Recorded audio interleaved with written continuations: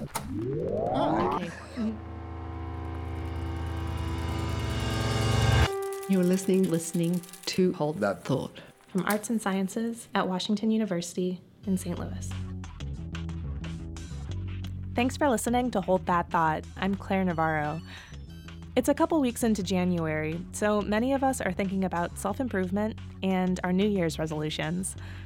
Maybe this year you want to start working out more and eating less junk food. Maybe you want to pick up a new hobby or be more responsible with your money or your time. According to psychologist Tim Bono, all of these common New Year's resolutions have one thing in common. Ultimately, all of those behaviors involve regulating our impulses. So we might have an impulse to eat junk food or to waste time on social media instead of using it for things that are more productive. So to override those impulses, we need willpower to do that, or what psychologists will typically call self-regulatory strength. Willpower. It sometimes seems like one of those things that either you have it or you don't.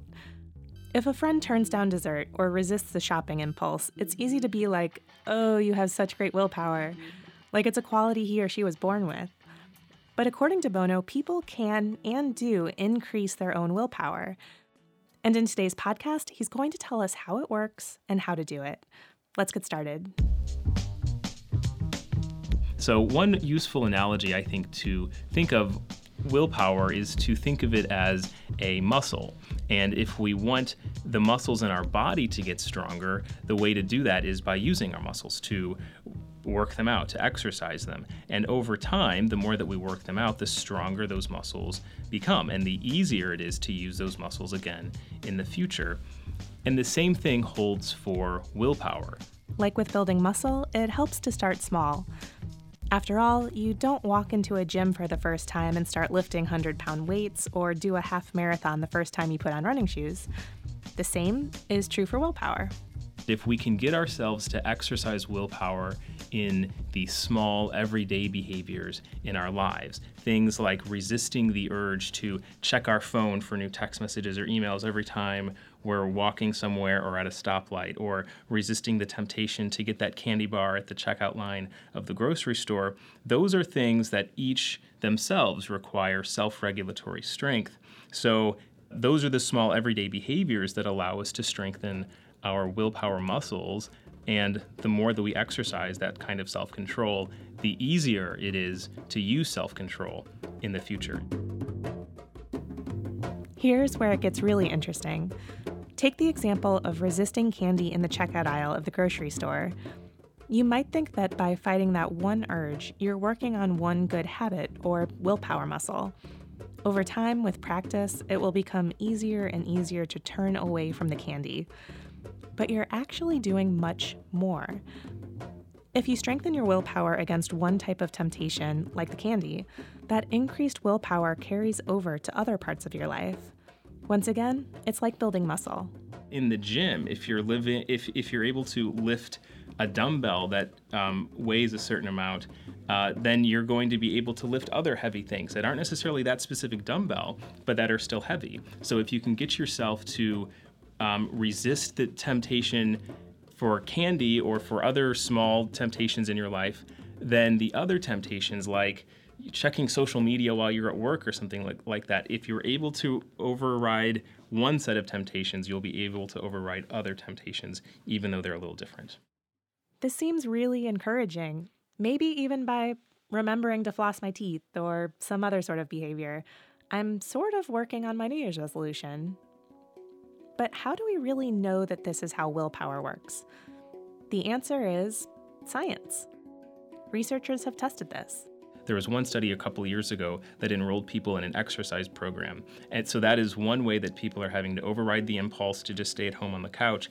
And they took a look at all the other behaviors of their life. How well they got along with their friends and family. Did they miss appointments? Were they late for work? Did they leave the dirty dishes in the sink? And sure enough, it turns out that willpower is sort of this general construct that if we can exercise it in one area, it will in fact spill over and affect our ability to maintain good willpower in other aspects of our lives. So yeah, even resisting the urge to check the phone or not get the candy bar in the grocery store, those are the things that will carry over to our productivity at work.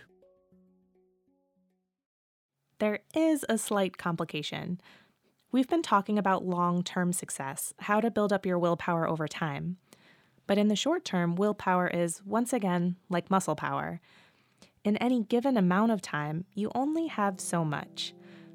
You probably wouldn't work out right before going to help a friend move to a new apartment, when you know you're going to be lifting a lot of heavy boxes. You know that you only have so much physical strength in one day. The same is true for willpower. By resisting the candy bar at the grocery store, you're building up your long-term strength. But immediately afterward, it's harder to use your willpower. You've used up some of it already. Psychologists have studied this too. So there are a couple classic studies where you bring people into a lab and you ask them to solve really challenging puzzles, or in some cases, these are puzzles that are actually impossible to solve. And you simply measure how much time they spend on them and how many times they go back and try. More time spent trying to solve the puzzles means people are using more of their willpower. But in the studies, some of these people taking the test were at a disadvantage. The psychologists essentially took away some of their willpower in a way that, if you have a sweet tooth, may sound more like torture than research. For half of the participants, you give them some task that's going to deplete their self-regulatory strength. So a very common way for people to do this is to put a plate of chocolate chip cookies in front of them and say, you can't have these.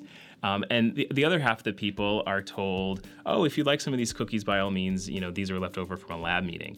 So it's the people who have been put in a situation where they can't eat the cookies. They are having to override their impulse to eat them.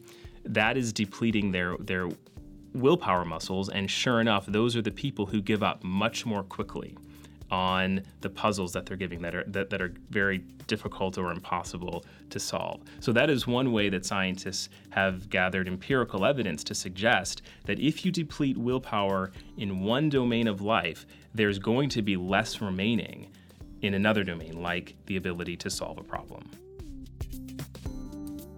So we've learned that to strengthen our willpower, we have to use it, but not all at once. For example, if you know you're going to have to use a lot of willpower during a presentation at work, that might not be the right morning to try to get up for the first time before work and go for a run. Still, knowing that it's possible to build willpower muscles doesn't make it easy to do, as many of us know who are starting to fumble with our New Year's resolutions. Say you're giving up chocolate. Suddenly, all you think about is chocolate. By making something sort of a forbidden fruit, it's almost harder to overcome your desire for it. Bono has a few strategies for getting past these mental hurdles. So on the front end, it's important to acknowledge that is simply a normal human reaction, that the fact that we've made something an object that we're not going to allow ourselves to have is going to increase the desirability of that item. The other thing is to have a contingency plan in place and to acknowledge there are going to be moments. I've told myself that I'm not going to eat as much chocolate in the new year. There are going to be moments where I crave chocolate. And so think on the front end, okay, when I have those moments, when those cravings come up, what are the things I'm going to do? Maybe I'm going to have a piece of fruit instead. Maybe I'm going to go for a run. Maybe I'm going to call a friend. Maybe I'm going to do something else. But if you can think about that on the front end, then when those moments come up, you say, oh, that's one of those moments. What are the plans I have in place? So have a plan for what to do when you're tempted. And also remember that it's okay to be flexible. Maybe you've said, okay, I'm not going to eat any more chocolate whatsoever.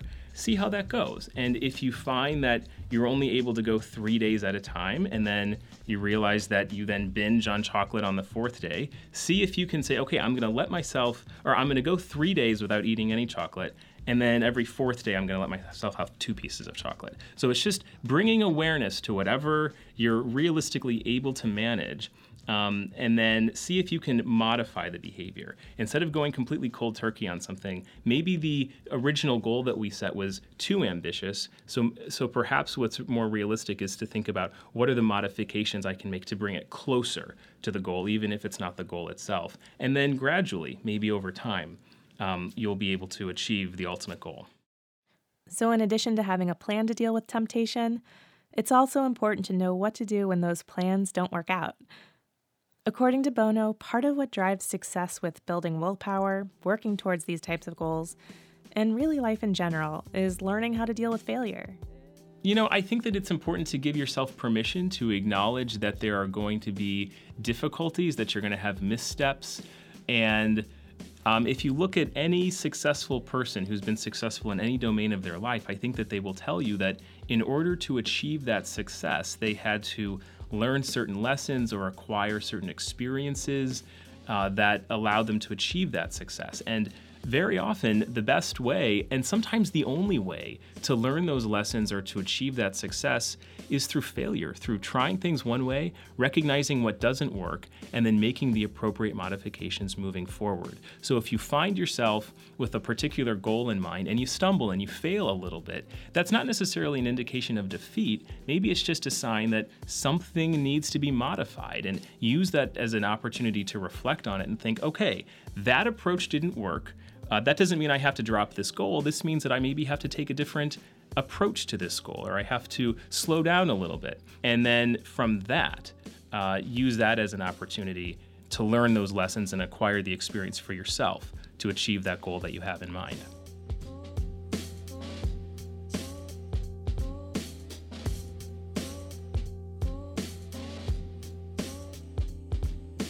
Many thanks to Tim Bono for joining Hold That Thought, and good luck to all of our listeners in your goals for the new year ahead. If one of your goals is to learn and listen and explore a world of ideas, be sure to listen to more of our podcasts. You can find us at holdthatthought.wustl.edu. We're also on Facebook and Twitter, and you can find our weekly podcasts on iTunes, Stitcher, SoundCloud, and PRX. Thanks for listening.